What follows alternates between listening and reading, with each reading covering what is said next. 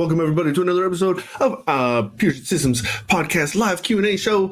This week we're joined by our internal expert, Matt Bach. He handles all of our content creation, sort of software, hardware expert. Does that make sense? It's a bunch of words. You just put them all together. And I always put you senior labs technician. I guess if you wanted to shorten it, probably like post-production would be the primary area. So, except also I do photo stuff too. So photo and post-production. The Adobe Suite and DaVinci Resolve. Yeah, pretty much. Yeah. Hopefully we'll be able to get into things like Avid or Vegas and all those eventually. There's never enough time. When are we going to see Final Cut Pro articles? I see the Mac back there. Why not? Oh, yeah, that is nice. Those M1 Macs are really, really nice. But yeah, I mean, eventually, that's getting into more business side things. But eventually we do hope to branch out beyond just what we focus on, like as a workstation company, and be able to, split out to, laptops or even Macs or, all that other stuff. But that's an eventuality. We've got to got to figure out how we can be paid for our time for that. Right now, we're funded by our workstation sales. And if we're not doing things that, drive workstation sales, we've got to make money somehow. Like banner ads on the articles aren't going to cut it? Oh, man, I don't know. I'm not a big fan of ads. We're just going to have to see. Yeah. Right on. So thank you for joining us today. It's always a good time talking with you, Matt. I know like this week we don't have usually we'll have like a kind of an overarching topic, something like a hardware release or a software update has happened. This time we're in a little bit of a lull, but you did put out a couple recent interesting articles that I thought were particularly interesting. The H.264, H.265 decoding compatibility stuff. And I think that one is hugely helpful because I feel like we do get questions probably through support and stuff like, why is it taking so long for this to happen? I just bought this machine. What's going on here? I thought this was going to be an improvement. And this, I think, is incredibly helpful. It's going to go a long way to helping clear up a lot of that confusion and those questions. So I think that'd be a good place to start. In addition, anyone in the audience, if you have any sort of questions that might come up that you would like to have answered by Matt in his particular area expertise, and maybe in general as well, we'll try to help out as best we can. Do feel free to ask away. So let's go ahead and just jump right into it. Sure. So what's the deal? So to process like video footage, whether it's on your phone, your computer, in an application like Premiere Pro, you have to decode the footage. It's basically when you have media, it's kind of like a zip file. It's all compressed. And then you have to decompress it, decode it, turn it into like usable video data. Sure. And there's different kinds of codecs that people use. There are some that are like made for editing, ProRes, DNX. Some of the raw ones actually aren't too bad to process. Those ones are like what you're supposed to edit with. Okay. And then there's the codecs that are the ones that most people actually interact with all the time. H.264, H.265. They're really small codecs. They have very good quality for the size, but like you have to give up something to get that, and that is processing power. So it's basically you have giant video files that are easy to process, or you have small video files that are hard to process. Sure. And so most devices, your cell phone, a lot of laptops, they have some level of hardware decoding. So like a special chip in there that lets you process those things. Because if you were trying to do it just through, the main processor on your phone or your computer, it just couldn't keep up. They're just too difficult. And I don't know if we really want to get into the why behind it, but it's just the summary is they're really hard. And you have specialty hardware that you can use to decode that. And for the longest time, your pretty much only choice on PCs was a feature on Intel CPUs called QuickSync. Basically, if the CPU had onboard video, it had QuickSync. And you can use that to decode this footage, be able to get way better performance when you're just playing, especially when you're like skipping around in a timeline or scrubbing, or especially playing in reverse. It would be junk on a CPU, but pretty darn good if you had a CPU with QuickSync, because you can use just QuickSync. The things that changed recently is Premiere Pro added support for GPU decoding, because most GPUs have these decoders also built in, and something like DaVinci Resolve, they've been using those for a long time. Premiere was behind the ball. They semi-recently added GPU support. But the really hard thing with all of this is there are, even within like just the subset of H264 and H265, so just these one or two kinds of codecs, there's like I don't even know how many different combinations of like flavors of these codecs. And it's based on the codec itself, the bit depth. So that's like how many colors are being used. So think like, 2-bit would be black and white. 8-bit is like, old computer games or whatever. Now, we're up to like 256, we're not 256, 256 colors. So that'd be like 8-bit. So codec, bit depth, and then there's also chroma subsampling. And those three things, you have to have support on a hardware level and on an application level to be able to decode it. And so if you mind switching to my screen, sure. You can. I can bring it up. And so for different applications and for different hardware, it was kind of a pain. We tried to look at like Intel doesn't have good documentation on what QuickSync supports. NVIDIA actually does have pretty good documentation. I call it like 80% complete documentation, and AMD has nothing. And like Premiere Pro and DaVinci Resolve basically have nothing. You can try to figure it out if you like looked at the update notes, because they'd say like added support for this. Little bits at a time. Yeah, so we just made all these different kinds of footage. So however many of these that it is, like 16 or something like that. We just made variants of that, and we just tested it to see if it supported hardware decoding or not. And it turns out Premiere Pro really doesn't support much, which isn't too surprising considering they just added GPU decoding. So like it's still kind of new. But it's only 420 8-bit for H64, and then 420 8-bit and 10-bit for H265. And that's not as good as I hoped. I hoped it'd be more. No, this is still working with the beta thing. Or no, it's not beta anymore, right? I remember we had put out articles a few months back now about how this was like a brand new thing, and we did that side-by-side comparison video and that sort of thing. That's what we're talking about here, right? Yep. It's both of that and going back to like using Intel's QuickSync, because Intel QuickSync's been in there forever, right? Or not forever, but for a long, long time. But this is really good information to have, because there are a lot of cameras out there, DSLRs and higher end production cameras, where you will record and it'll actually record typically 8-bit 422, or it'll do 10-bit 422, or it'll be 10-bit 420, and then they try to edit that, and it's crap. It doesn't matter how powerful of a system you have. It doesn't matter how much money you throw at it.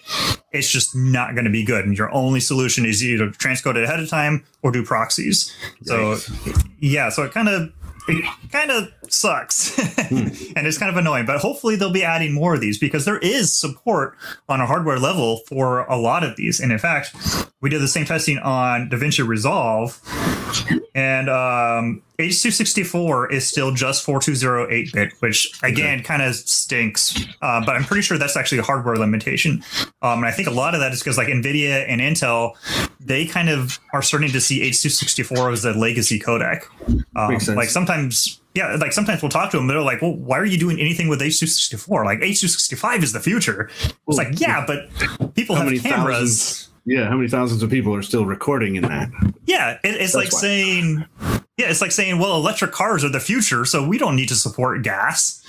Like, no, there's still like how many millions and billions of cars out there that are run on gas. Like, So that's kind of disappointing. That's more of a hardware level limitation. The good thing is that H265, at least, for DaVinci Resolve, at least, is way better. Not only does it support 420 8-bit and 10-bit, but if the hardware supports it, like NVIDIA cards, it'll support 10-bit 444, 12-bit even 420. The hard one, though, is still the 422. Like, there's a lot of people and cameras that shoot 422, and the only way to get hardware decoding for that is with the latest Intel 11th gen CPUs. which there you've got to make a sacrifice because like the AMD Ryzen or Threadripper CPUs needs you a lot more power for like everything else. Right. So do you sacrifice all that power there to get an 11th gen CPU that has hardware decoding? And that's kind of just for everyone is going to be a little bit different. Like, what do you do? What's your workflow? Yeah. You know? Dang. So that's rough. Yeah, so it's interesting, and this is the kind of thing like this took about a day's worth of testing to do. Like it doesn't take long because we're measuring performance here. We're just hit play. Is the GPU being used, or quick sync or whatever? But like there was no documentation on this anywhere. Like we had to just make it ourselves. Wow. I wonder.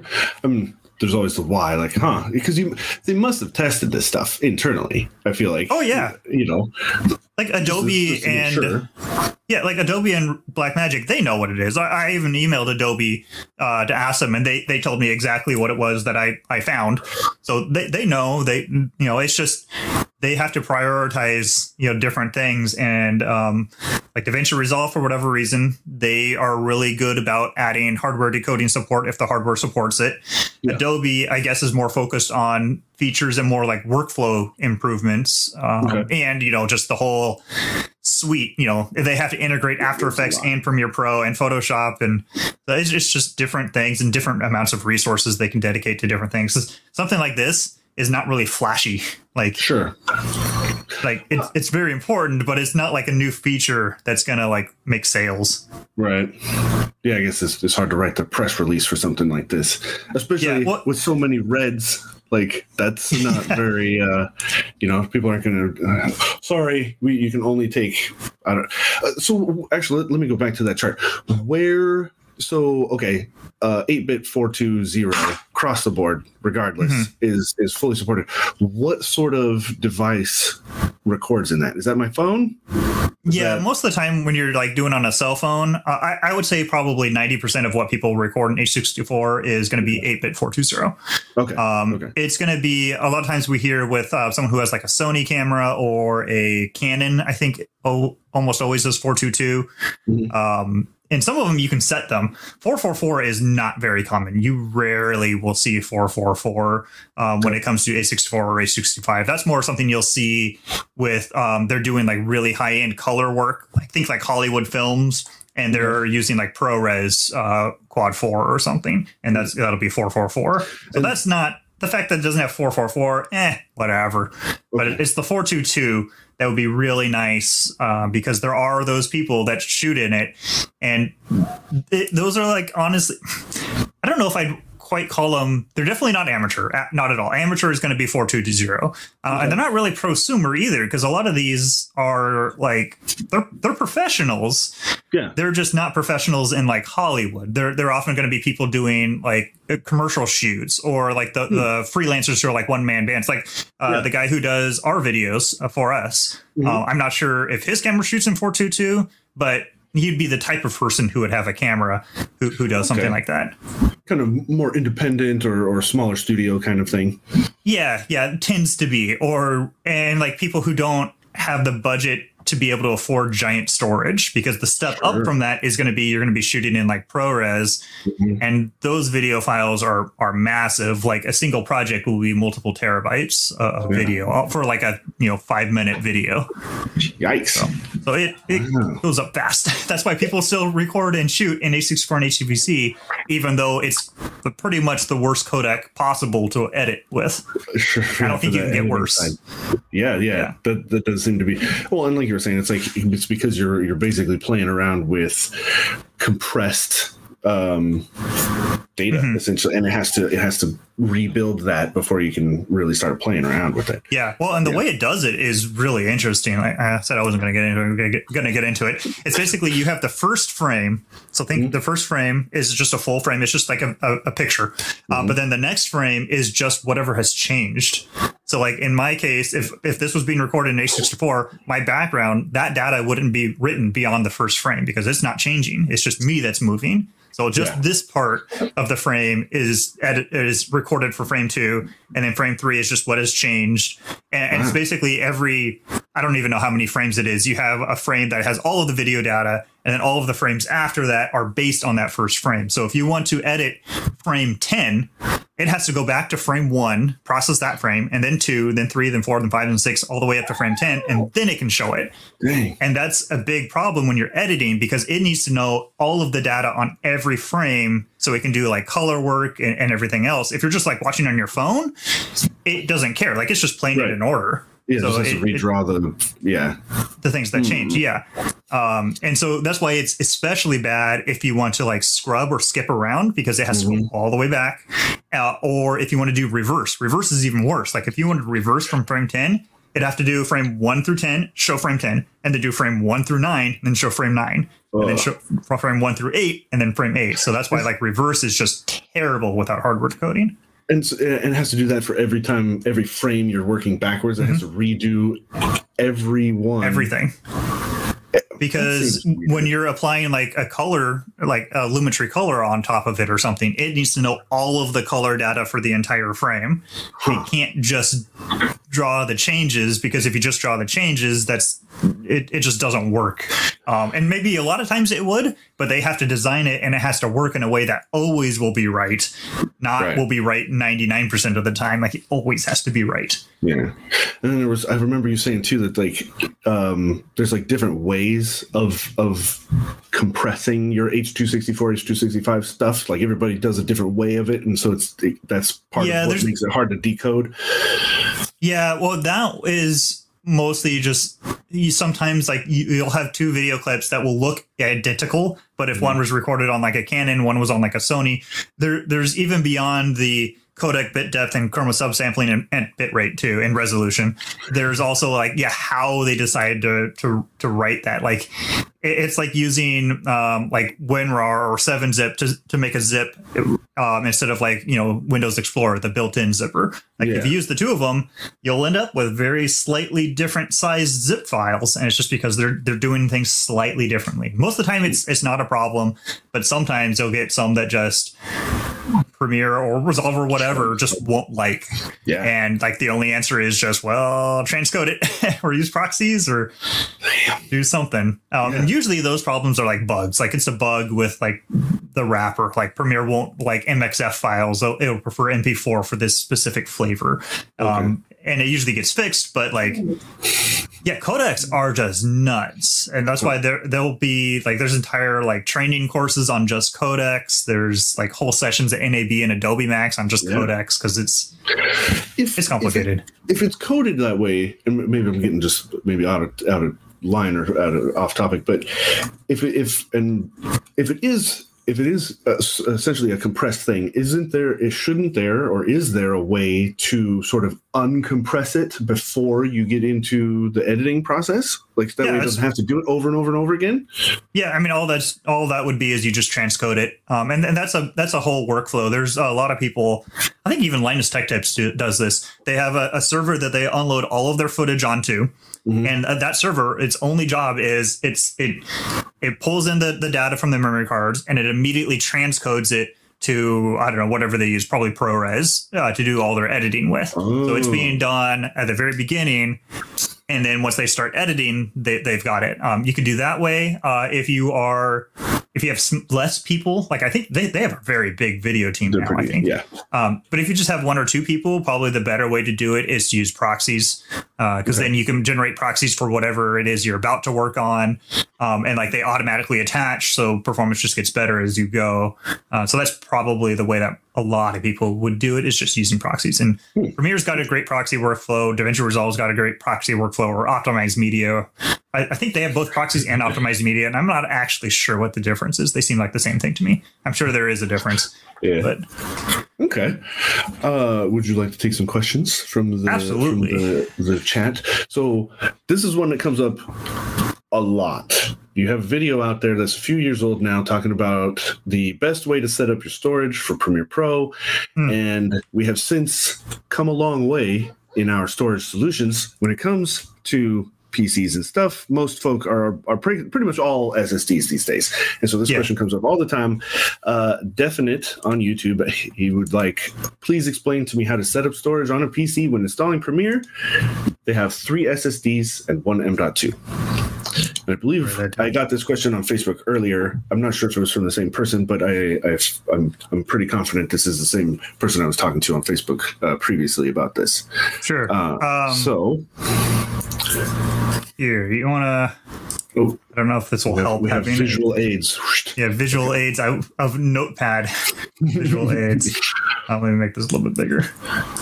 Okay. And we'll assume the M.2 is an NVMe, not a yeah. I think that's a safe bet because M.2 could be just a normal SSD too. I'm totally clipping this out and putting this on YouTube, by the way.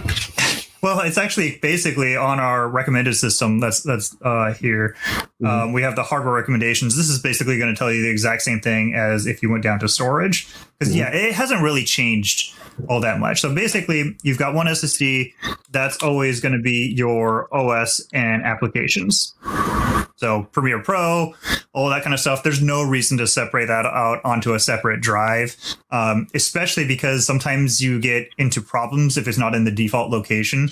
Usually not with like Premiere Pro, the base, but sometimes you'll get like a plugin developer who is, they didn't do a good job about making things dynamic. And oftentimes it's not on purpose. We had this issue with one of our benchmarks once where it's just an oops. You just didn't even think about it. So one SSD for OS applications, that we usually try to recommend at least 500 gigabytes or more. But if that's all you're using it for, it doesn't have to be a giant 2 terabyte NVMe. But that depends on how big is your downloads folder? Or, how often do you clean things out? Are you installing also Call of Duty that's like 400 gigs or whatever it is now? So that's where you put there. And then the NVMe is actually the second one I would talk about. That one would be like your cache and scratch files.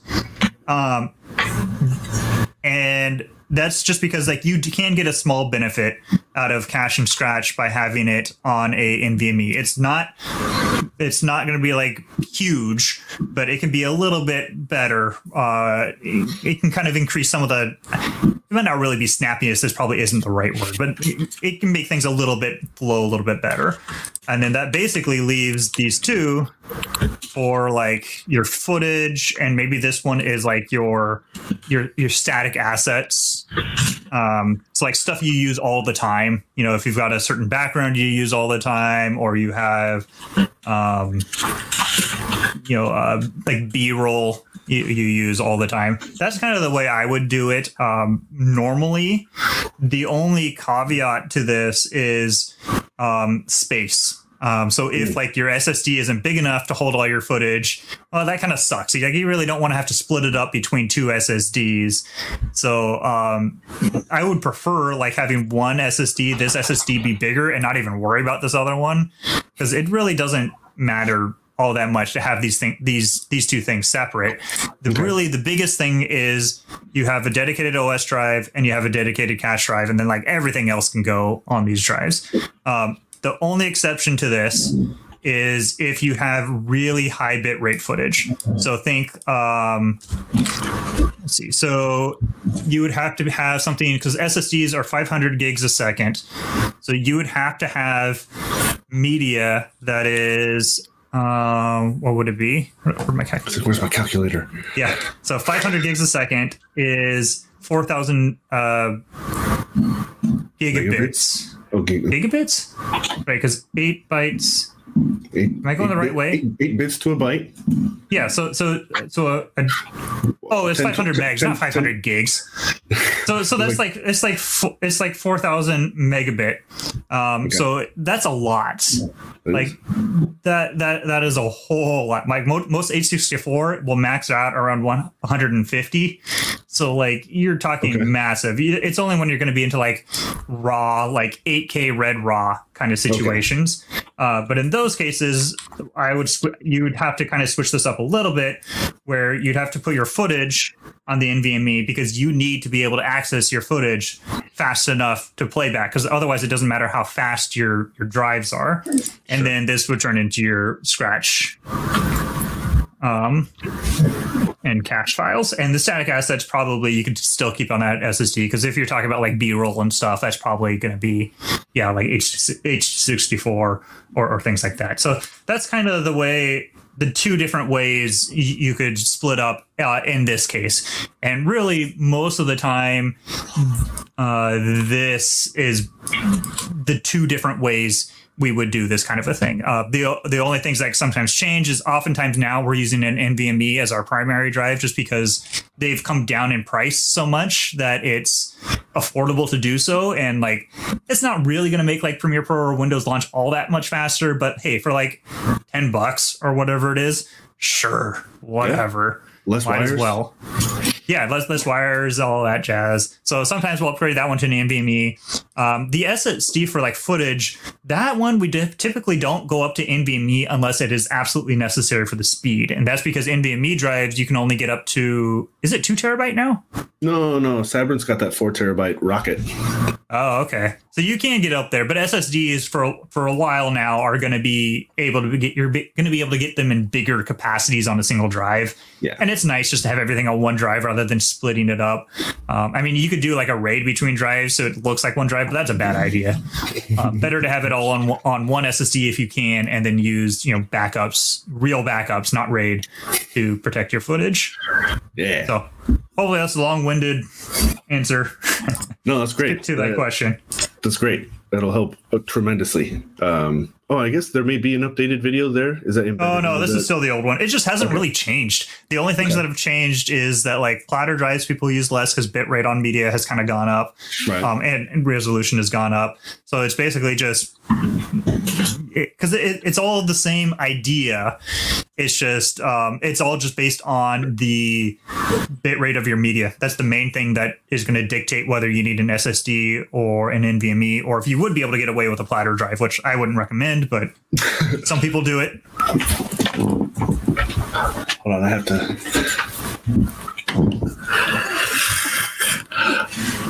Because the puppy text for the internet, we have to do it. Had to do it to him. All right, You're so little. Yeah, right. It's a miniature dachshund, but I didn't realize how miniature he was really going to be. All right, let's go. We have another question from Timo TT on the YouTube. Is 8K video editing realistic right now, and what are the benefits? Yeah, I'd say it's realistic. It depends on what you shoot in. If it's H265, 8K H265 is pretty rough still. Probably the easiest two to edit with is actually Red Raw and Blackmagic Raw. Those are probably the two easiest codecs to work with in 8K. I'm pretty sure Blackmagic Raw goes up to 8K. I've only ever done anything with up to 6K with Blackmagic Raw, but I'm pretty sure. Yeah, because they have a 12K camera. So yeah, it's got to be 8K. Right? Yeah. So those are, if you're shooting in those, like, yeah, you can totally edit. Like, you need a high-end system, but it can be done. And still a lot of those people, they will oftentimes still use proxies and whatever anyway, even if they could do it, because it's still going to be snappier. Skipping around on the timeline is still going to be faster. Now in like Premiere Pro, you can use proxies to export even. So if you're doing like a lower resolution, revision to your client, you can just use the proxies and send it to them, because you don't need 8K to do a revision check. Like nice. you just send them like a 1080p. So you can absolutely do it, but it really comes down to your workflow and your codecs and your budget. But if you're shooting in 8K, you probably got a decent budget. Yeah. The benefit for 8K, that's more, it's not really a hard. I can tell you my impression of the benefits. You're probably going to get a better answer from like someone who's really deep in video, like they do it every day. But my understanding is, one, you're shooting in 8K because you have to. Like, you're delivering to Netflix and they require 6K. So like, okay, well, you're shooting 8K so you can have a little bit of crop. And I think like Japan and a few other places, like they're starting to require 6K or 8K for some deliverables now. So wow, it's coming out there. And 8K TVs exist and all that. So there's one, you're having to, or two, the other reason people will do it is because they can't spend the time on set to get like the framing perfect. So if they're intending to deliver in 4K or even 1080p, they might shoot 8K just so that they can zoom in. They can do digital zooms. They can do pans. Like doing pans isn't really great because you're not going to get the perspective right, but you can do those kind of things. But bigger, I think, is more the reframing, and that can be useful like on like some like higher action shots too, because you can, you've got more to play with if you have to do like a warp stabilize. If you're losing data on the sides, that's fine because you only care about the like middle 50% of the frame. So there are advantages. I think most people will say, no, you've got to do it in camera. That's the right way to do it. And it probably is the right way to do it. But there are times when it's just not feasible. Yeah. And in those cases, it just gives you more wiggle at the cost of having to spend more time and resources during the edit process in order to be able to process it. So, all right. We had another one previous from Daz the Cat on Twitch asks, question for Matt. How annoyed are you that you don't get a reply on the NVLink support? Don't get a reply. Did NVLink is weird about it, or? Yeah, they're probably asking about how like Premiere Pro and DaVinci Resolve don't support NVLink. Oh, there was something. No. Oh, okay. I might know what you're talking about. There was a thing with Resolve had an update note saying like added support for NVLink. That's right. I remember. Yeah, and actually, if you even go into I'm sure that's what they're talking about. And so, like, you even go into the preferences now, where you would select GPUs in Resolve, and it actually says like NVLink if NVLink is supported. But as far as we can tell, it does nothing. Like, it just doesn't do anything. And we still haven't gotten an answer. We've tried to ask. We've put on Twitter. We've put on social media. I'm guessing it is just an early. They've added support technically for it, but they're not doing anything with it yet because they don't know what they should be doing with it. Yeah. Because it's not, a lot of people, they look at NVLink and they think, oh, memory pooling. Like you'll be able to do the VRAM pooling between two cards. If you have two 8 gig cards, it's now 16 gigs of VRAM. But unfortunately, I think I've talked to, was it Adobe? It was someone at like NAB and like they were a developer somewhere. And they were like, no, we're probably never going to do that because it like introduces too much overhead. Like it's not as good as people think it will be. Yeah. Like, yes, you could get more VRAM technically that way, but it's going to sacrifice too much performance. Even though NVLink is insanely fast, it's still not fast enough in those situations. In other situations, like I think Octane Render or V-Ray supports memory pooling, and that it's just a different use case. In some cases, it's useful for that. In other cases, it's not. My bet is Resolve. They just haven't figured out where it makes sense to use it yet. So. We'll see. We'll see what happens. My bet, though, is NVLink is going to be a non-factor for video editing pretty much forever. Well, that's my guess. Especially when only the 3090, and then you jump into the not quadros and stuff. So it seems. I mean, honestly, the writing's been on the wall since the 20 series that NVLink and the whole concept is fading out. Nobody's going to do it anymore. Yeah. Well, and also too, like PCIe, like we're on PCIe 4 now. PCIe 5 is coming. I think PCIe 6 is already in spec, and like each time we're doubling bandwidth. Like, wow. I feel like what's the point? Yeah, PCIe is getting faster in bandwidth faster than developers can figure out what to do with that bandwidth. So cool. They don't need to do something that's specialty like NVLink that only 1% of their users are going to have. If even 1%, it's probably more like 0.1% of their users are going to have. So they're going to focus on the other 99.99% of people and improve performance for them, even if they could do something for that 0.1% of people. So it's all, dev time is all finite. I mean, it's just like our time or anyone's time. Like it's finite. They only have so much resources. So throw it at what's going to make the biggest difference for the most people. Yeah. Or the ones that's going to give you the biggest financial return probably is more how a lot of those companies think. We did kind of mention this, the answer to this earlier, but just to hit it right directly, Flau on YouTube asks, how have you done some tests with Avid Media Composer? No, not yet. That's probably the next big one we want to tackle. It's just, man, I've been amazed at how much work there is to do, even just focusing on, Photoshop, Premiere Pro, After Effects, and Resolve. Oh, and Lightroom. Just on those 5, like it's full time. And Media Composer is also just kind of weird. Honestly, like they finally did a UI update like last year or something that kind of modernized it some, but they still just have a very specific workflow you're supposed to go through.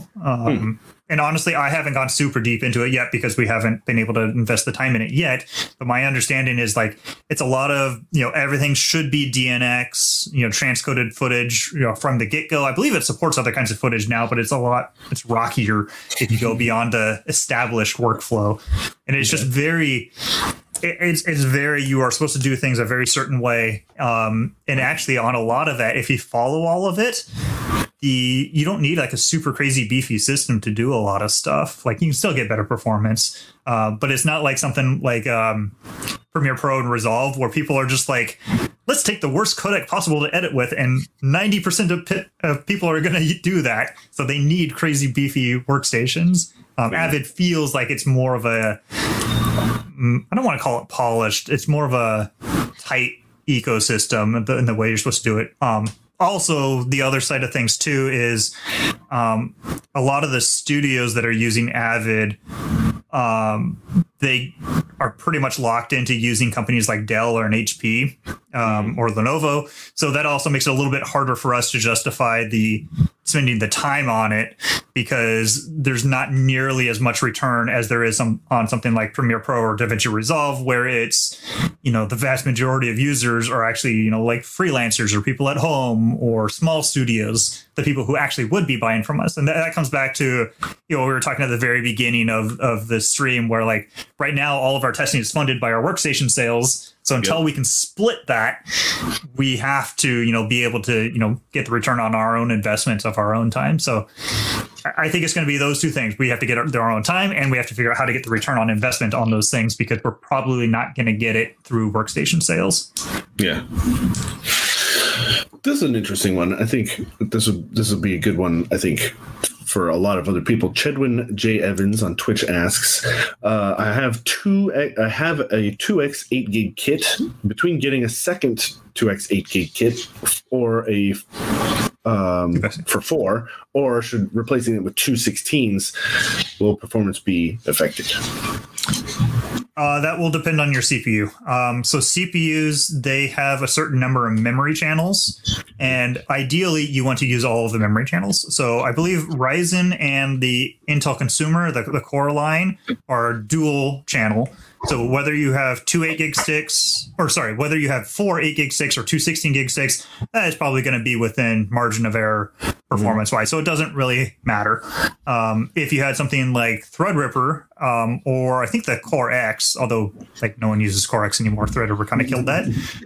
So if you have Threadripper, that's quad channel. So you would see a performance bump by having 4 8 gig sticks versus 2 16s. And then when you get up into like Epic and Xeons and stuff, some of them are 6 channel or 8 channel. Threadripper Pro is one of those, is 8 channel. I'm pretty sure it's 8 channel. Yeah, pretty sure it's 8 channel. So like you would ideally actually want 8 sticks. Because you will see a performance bump. But if your CPU only supports dual channel, it's not going to be any different. It's up to you. Like if you get a good deal on the 2x16s, sure, but it's really, I would really only do the 2x16s if you think you're going to be upgrading to 64 gigs in the future, because then you can just toss another 16 gig sticks in. But at the same time, that's kind of what you're doing right now. So yeah, it shouldn't really matter. I know recently, and I need to pause this real fast because I don't want that audio to go out. I know recently Gamers Nexus did a look at 4 versus 2 with the Ryzen. It looks like, I just looked up real fast, they used the 5600X, and yeah, they did see a fairly significant improvement in using 4 over 2. There's also a lot of complicated other things. Right? Yeah, because you have also like, well, what speed are those sticks? You also have at certain frequencies, like if you're overclocking the RAM, which if you have Ryzen, you probably technically are overclocking because it's there's all these convoluted rules about like how many sticks you have, how many DIMMs per channel, how many, what the rank is of the RAM. But basically, if it's anything above 3200 megahertz, I'd consider it overclocking. And then you have like, there's all these things about like different gear ratios and stuff in the BIOS, and RAM is like insanely complicated. But I can definitely tell you that like it's very different in like gaming versus post-production too. So like we've done testing looking at anything from like 2666 RAM all the way up to 3600, or maybe we went even higher. And it was basically like, yeah, everything's within 1%. Who cares? But if you did that exact same testing on gaming, you would see like a 10, maybe even 15% performance boost. So it all comes down to your actual usage, what applications you're running. And in the context of like video and post-production, it really doesn't matter. The RAM and the speed of writing and reading stuff from the RAM is so minor compared to everything else going on. Because it's really only being read into memory once, right? You load your footage and it's there. I have a lot of mixed up vocabulary and stuff, but I imagine the RAM preview, right? It takes all your footage, in like After Effects, puts it into RAM so that you can fiddle with it live, essentially. Yeah. Whereas a video game is constantly back and forth, new data, back and forth, back and forth, back and forth. So like that initial load is might have a difference, but overall workflow, it's not going to make anything. Yeah, well, and also, too, a lot of the things like RAM preview in particular, because that's where people would think higher performance RAM would get you a benefit. It's because so much of the time, the processing time is spent rendering that frame. So think like if it takes, I'm going to super exaggerate everything here. If it takes 1 or 10 seconds to render a frame, it would only take like, I don't know, half a second to write that frame to RAM. So like the total portion of the amount of time you're waiting, the writing to RAM is so short that like until you can like massively increase CPU performance, it just doesn't matter. Now that's interesting though, because Adobe is working on a new feature called multi-frame rendering in After Effects that is supposed to increase performance by like, I think we saw up to 3x performance was pretty standard. Very significant. Yeah, it was huge. So like that's still very in development. Like it still has a lot of work to be done. I'm really excited for it because like hearing all the work they still have to do. Which actually we had, what was it Sean Jenkin on the stream 3 weeks ago or so. So if you're interested in that, check out that stream. Like we went deep. March 26th. Yeah. So he's an Adobe developer on the After Effects team. And so we got deep, and it's really cool how transparent they're being about everything. Yeah, like, that was really They're fun. hesitant to give dates because like it's such a work in progress. Yeah. That like they don't really know.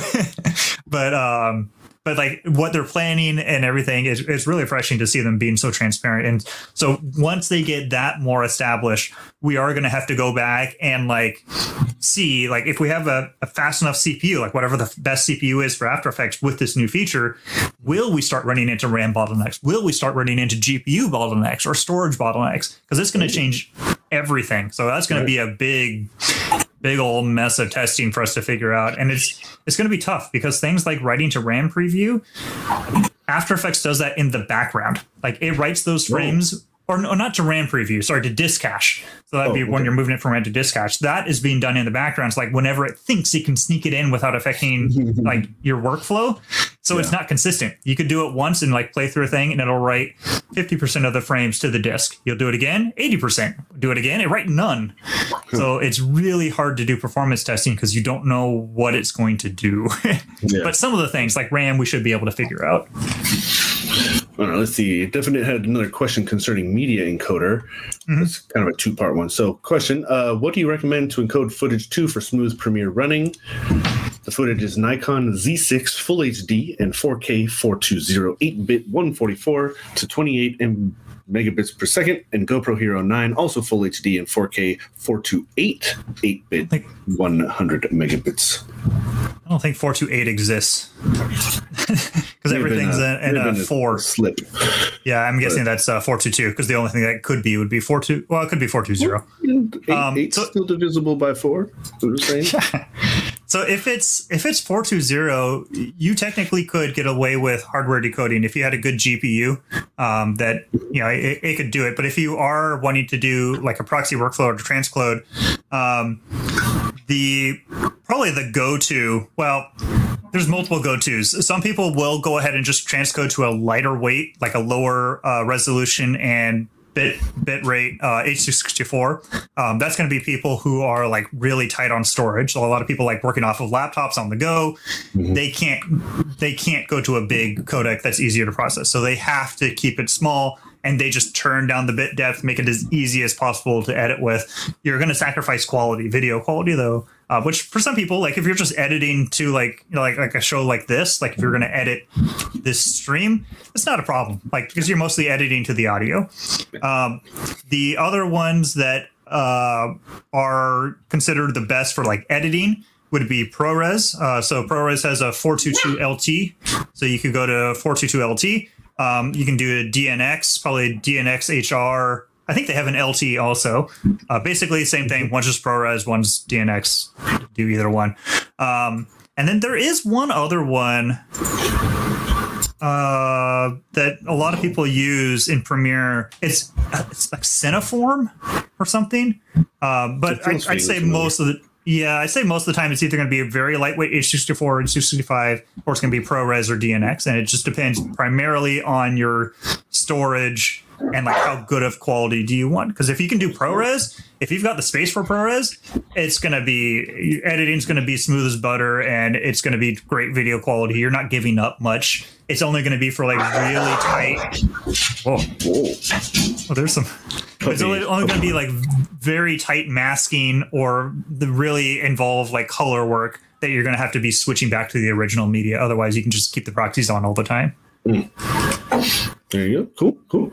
And then I like to take this one too from YouTube, from Flau, a little more future forward here. Do you have any guesses on how will the DDR5 change the performance? My guess is not at all. Usually, I mean, we're going to have to see. I mean, you never know until things are actually released. But typically, like when we move from DDR to DDR2 and DDR2 to DDR3 and 3 to 4, which actually now I'm just realizing I already went through all of those changes. Wow. When it was first launched, the actual like raw bandwidth performance was about the same. Like it was a minor upgrade. It had to it had to work, and get there, because like with DDR4, when we started off with DDR4, we were using like 2133 megahertz RAM, and that was the standard. That's what everything was. And now we're up to like 3200 is the standard. And I mean, you can go above. That's like the standard for as far as like CPU support. So my guess is that at first it's not going to have much of an increase, and it's just going to be over the lifespan of DDR5 as better CPU support is added and chipset support and everything. Then we'll start to see more things. But I don't think it's going to be it's not going to be like a GPU launch. It's not going to be like the RTX 3000 GPUs where like, oh, things are like twice as fast now. No, it's going to be like, maybe it's 5% here, 10% there. In some applications, I'm sure it'll be, even more beneficial. Sure. But in the context of like post-production, I wouldn't expect anything. I wouldn't worry too much about it. Well, especially considering how much just a few minutes back, we were just talking about how little your RAM speed and such makes a difference anyway, unless we start seeing outrageous capacity differences or something, that might make a little bit of a difference, maybe. I mean, the only other thing with DDR5 is it'll have limited ECC functionality built in. It's not. I've only done some very light reading about it. It's not the same as like what you would buy today if you were to buy ECC RAM. It's a different level. It's like a one step below. But like still, that's nice. It should make RAM a little bit more stable. The thing is, RAM right now, like if you're not overclocking, if you're not going beyond what the CPU is rated for, and you have good quality RAM. Man, RAM's pretty darn reliable these days. Like back in the day, it had like a 5 or 10% failure rate. Now it's like, it's I don't know what it is. If I had to guess, probably like 0.2%. Oh, yeah. Something like that. I could figure it out, but we've only got a few more minutes. I want to say it's like right behind SSDs for us. RAM is so ridiculous. And yeah, I wonder though, so you've occasionally put out the most reliable hardware articles for Puget Systems here and there. And it only just occurred to me how we obviously, I feel like we would sell a lot more RAM than we do SSDs. Does that sway the statistic? Or do you, I'm trying to think back to my math classes, do you normalize for that sort of thing? Yeah. Because like when we 0.1% of SSDs is going to be, you know, a bigger impact than 0.1% or the other way around. Then if we're selling 10,000 sticks of RAM and 0.1% of those are bad, it's different than 100 SSDs at 0.1 is bad. Yeah. Well, because like in a computer, you might have one SSD, but you have 4 sticks of RAM. Right. And so if they had the same failure rate, that means, would it be your 4 times? Yeah, we don't really normalize those things. Normally, when we're talking about reliability, we're looking at like different brands compared within the same category, because really a lot of those things like, oh, RAM being more reliable now, it's useful in being able to say like, okay, you probably don't need ECC for this workflow, but you should still use it for that. But yeah, technically, if you're trying to figure out like the chance of having a hardware issue in your computer, man, that math is actually really, really hard because you can't just add up the percentages. You can't multiply them. I never figured out how. Yeah, I never figured out the right way to do a like compounding failure rate analysis. If anyone knows and has like a resource, I'm very interested because I tried to figure that out. I spent like a week trying to figure it out, and it was just. I feel like that's a PhD track. Yeah, it's very complicated. Dedicate your life to figuring out. Yeah. There's not an Excel function for it. I'll tell you that because I tried to find one. Which is strange considering all the scientific work that is done in Excel. You would think that somebody would have had some sort of, script or something for it. Well, there might be, and I just couldn't find it. I like this one. This will be a fun topic that'll probably run out the last 9.5 minutes or 8.5 minutes. Fodor Rares on the YouTube asks, should I upgrade from my 2060 Super anytime soon? Depends. Can you get something to upgrade to? I think that's the biggest question. The 2060 Super was a solid card. Like it was a very good card. Everything, it always depends on whether you need to, and like what your usage is. Like, I mean, I don't know what your workflow is. If you want to do gaming too, if you're Premiere Pro or DaVinci Resolve, I think, it just comes down to what you're doing. Something like DaVinci Resolve, upgrading your GPU can often give you a good performance bump depending on what you're doing. If you're just doing straight editing in Resolve, nah, it's not going to do anything for you. It's once you get into like the open effects, noise reduction, that kind of jazz, where a beefier GPU will give you a better bump. The only other place is the 2000. So the 2000, 3000 series, we were talking about hardware decoding before. Mm-hmm. They support the same things. So there's no new hardware decoding with the 3000 series. So it just, honestly, for things like that, you can watch your task manager. And if the GPU is pegged at all, yes, you should. If it's not above like 80%, you're probably not being limited by the GPU in anything you're doing. So it's not really a bigger GPU isn't going to help you unless you're also like running out of VRAM. Like if you're running out of VRAM, I mean, there's no around that, especially like DaVinci Resolve, like it needs a ton of VRAM depending on what you're doing. Yeah. If you run out of VRAM, then you should upgrade, but as far as performance goes, it depends. I hate giving it depends answers, but right. Depends. Yeah, no, those ones are always, especially given the market and things like that. Actually, so our buddy Leviathan Prime is in the chat on YouTube. He actually had posted a question on Twitter that I won't be able to display this one on screen, so I'll just say it out loud. It's kind of a two-part. Do you think Intel will replace the X299 platform with something that is on par or better than Threadripper Pro this year? We'll start with that. Because you mentioned earlier, like, the X series, I guess, seemed to be, was crushed by the Threadripper Pro. But the X299 is getting long in the tooth. Yeah. I don't think I can answer that. So we might know more than we can say. Yeah, and I'm not sure what is public and what isn't, so I have to play it safe. I don't think I can answer that. I mean, we can talk about that in a more broader context, though. So like the Intel HEDT stuff, the X series, that was basically Xeon just on a consumer chipset. Right. Basically what it was. So I think trying to guesstimate what Intel might be able to do on a performance side, at least, I think your best bet is to look at what they're doing on the Xeon line, because they've had some recent Xeon launches, and those haven't been all that impressive. I believe they like increased the core counts, and like I'm sure the per core performance is a little bit better, but like it wasn't anything enticing enough for us to even look at them. So like I think we've done like some general qualification like for in our workstations, but like I never did any testing because like no, it's not going to compete with Threadripper, so it doesn't really matter. So even if they brought like what they just released on Xeon down to like the X299 platform, I don't think it would be able to compete, so it wouldn't really matter. What they'll do in the future, who knows? I mean, they've got to do something because they're losing to Threadripper on the HEDT line.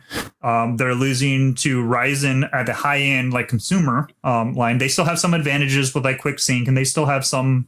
There's still some areas where like the 11900K is better, but yeah, and it feels to me like they're starting to lose out on the server line with EPYC versus Xeon. I think the main thing they have up there is at that level, performance isn't as important as reliability.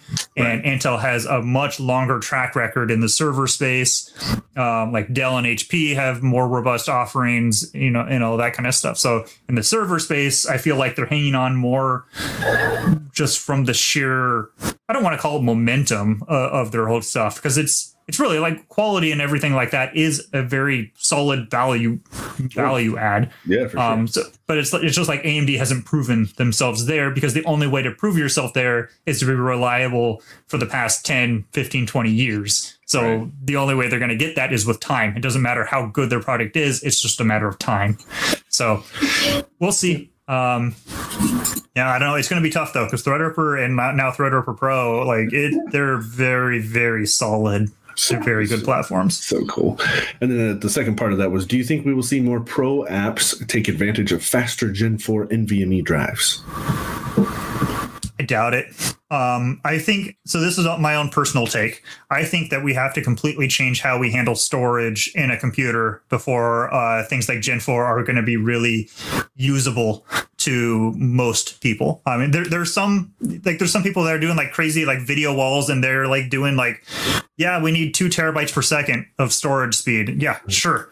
Those guys, they'll benefit. But to most people, like video editors, even people playing like video games and stuff, there's too much CPU overhead. Because think like you're loading a level on a video game, it takes more time to like basically unzip all that data, expand all that data than it takes to actually just read it. Mm-hmm. So, and it's the same thing with like video editing and all these other things. So we have to change how we handle storage to either one, figure out how to like multi-thread that unpacking, because most of the time it's single threaded. Two, change just how we're doing it so it's not as compressed. So like instead of saving it like a zip where it's all compressed, you're just saving the raw data, and it will take way bigger space. Like it's going to take way more space on the drive, but you should be able to just basically read it and go. And there's some work being done in that with like persistent memory. What was like some of the Optane stuff from Intel that kind of never really went anywhere.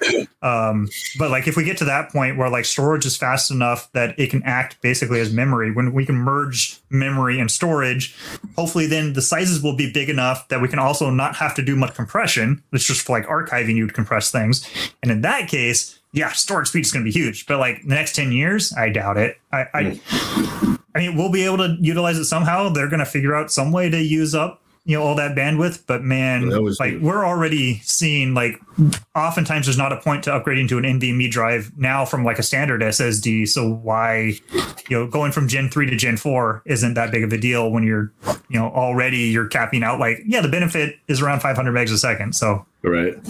I think it was Kelly shared something a while ago, probably in my mind, a long time ago, but that could be 6 months to a year or more, where somebody, and I think this might be related, but somebody had like upgraded like their Xbox or Xbox 360 to a wicked fast drive, and their character loaded into the world before the textures had unpacked. So like, and that was like, I think that's, I feel like that's related to like what you were saying is like the read speeds are faster than it can take to unpack everything. And so like they were able to place the character into the world before they could unpack all of the textures and put them in the right places and stuff. Yeah, sounds like one of those things where like they could have coded for it, but why code for something that's never going to happen because the hardware is so fixed? Yeah, so that was kind of fun. Let's see. You want to knock through a few more? I see there's quite a few questions in there. I'm sorry if we're not going to be able to get through all of them. Let's see. Dark Legion Mage is curious about what would be the most exciting PC part that you would love to get your hands on that are out now or coming soon, and why? I feel like that I would like to get my hands on. I feel like you get to play with all the coolest stuff anyway. Yeah, most of it. Right? Yeah, I guess the only thing would be we still haven't been able to buy a Radeon card, like a 6900 XT. We still haven't been able to buy one. We did some testing. Someone loaned us a card, but we had to give it back, and we still haven't been able to buy one. That's because we can't sit there like refreshing. Like we have to wait for it to show up in Disty. And I think we did see one show up, but we had to buy an 8-pack. And we were like, no, we're not going to buy 8 because all of our testing shows that it's like Radeon cards are not good for like everything we focus on. So no, we're not buying 8 of them. Which answers Timo TT's question: does Radeon cards do well in video editing? No. There's a few small areas where they have an advantage, but as far as most of the time when you're just talking about processing and everything, no, NVIDIA cards just wipe the floor with AMD. That's just AMD is so focused on gaming right now, and NVIDIA is focusing both on gaming and on like compute in all these other things. So yeah, this basically you go NVIDIA. Yeah, it's like the 11900K is good for nothing. Yeah, and I guess I'll go ahead and say where they are good for. So AMD cards, if you're using hardware decoding through the GPU and you are doing like multicam, so like 4 streams or 6 streams, AMD does better at handling multiple streams of video than NVIDIA. Most of the time it's not going to be a problem, but there are some workflows, like if you're editing like a concert or something that's all shot in H.264 and you can use GPU decoding, you might be better off with an AMD card because it can handle that a little bit better. For most people, you just go NVIDIA. It's going to be faster per dollar and faster total. Like if you can go all the way up to 3090, it's just all around better with the NVIDIA right now. All right, so we'll say this is the last question because I'm curious about this myself now that it's been asked. Dr. Bonzo on Twitch asks, new Macs with M1 are using SSD as RAM? I'm not sure. I've heard something about it, but I haven't dug into it too much to really know. Like we've done some performance testing with it. I have that M1 Mac back there. That's more for like benchmark development because like with the Adobe stuff, they finally have M1 native versions, but you can't use the old style plugins. And their new framework that they're making doesn't work well for our benchmarks. I'll just leave it at that. So we've got to figure out. So that's the only reason why I have one. But like they're great. They're great little units. Like they're not a workstation. They're not like something you're going to sit at and like do really heavy editing on. But like for people who are looking for an on the go like editing platform, they're solid. Yeah. Like they are definitely solid. I wouldn't call them like a main editing bay computer, but like it's this thick. Like that's not its purpose. It's an Ultrabook. Yeah, they did a good job. I think I saw some interesting stuff on YouTube about. I think Resolve in particular had a tremendous performance boost on the M1s, which is they're particular. They reflavored Resolve specifically for the M1, and it's pretty good. So yeah, but the thing is, you'll never see on those. No one ever compares it to like a desktop because once you're comparing it to other laptops or the Intel native version of like these other apps, and like it's way better, but it's still it's not a high end desktop kind of a situation. But which makes it will be really interesting when they come out with the next like the M2s or whatever So I think it's supposed to be coming in an iMac. They're going to be doing an M1 version or something. Now, if they ever do get it up to like a Mac Pro level, I'm going to be very, very curious because I don't know. My understanding is this is the kind of thing that only scales to a certain point. Like it's really good up to a point, but then once you get beyond that point, like it's just once you have unlimited amount of like electricity and power and cooling, you can just do so much more with, you know, other things. I mean, you know, Intel x86 and all that kind of stuff is, you know, old and janky kind of, I think at this point of, you know, 40 years of, you know, improving things. Yeah, but it's still, when you have unlimited power and cooling, you can get it so much more than something like that is my understanding. I don't know. And Apple's pulled out some pretty cool things in the past, you know, including with this thing. So I'm very curious to see what happens, because if they like make some big leap, it might be a little rough for us as, you know, a workstation manufacturer for a little while, but I mean, Intel and AMD have huge R&D budgets. Yeah, they can. I'm sure they can pull out something, and the competition then is great. So Apple is always great to provide competition, which is good for everybody. I agree. Awesome. Okay, so that does put us a little bit over our hour. We're going to wrap it up here. Thank you guys very much.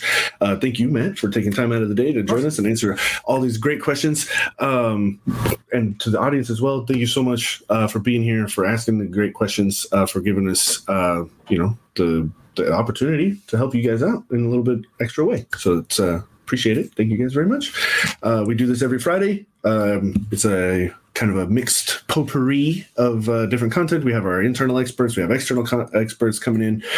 We also sprinkle in our support and consulting team as well. So stay tuned for that stuff every Friday, 1 p.m. Pacific. Mark your calendars. And yeah, I think that's it. We'll see you guys next time. Bye. See ya.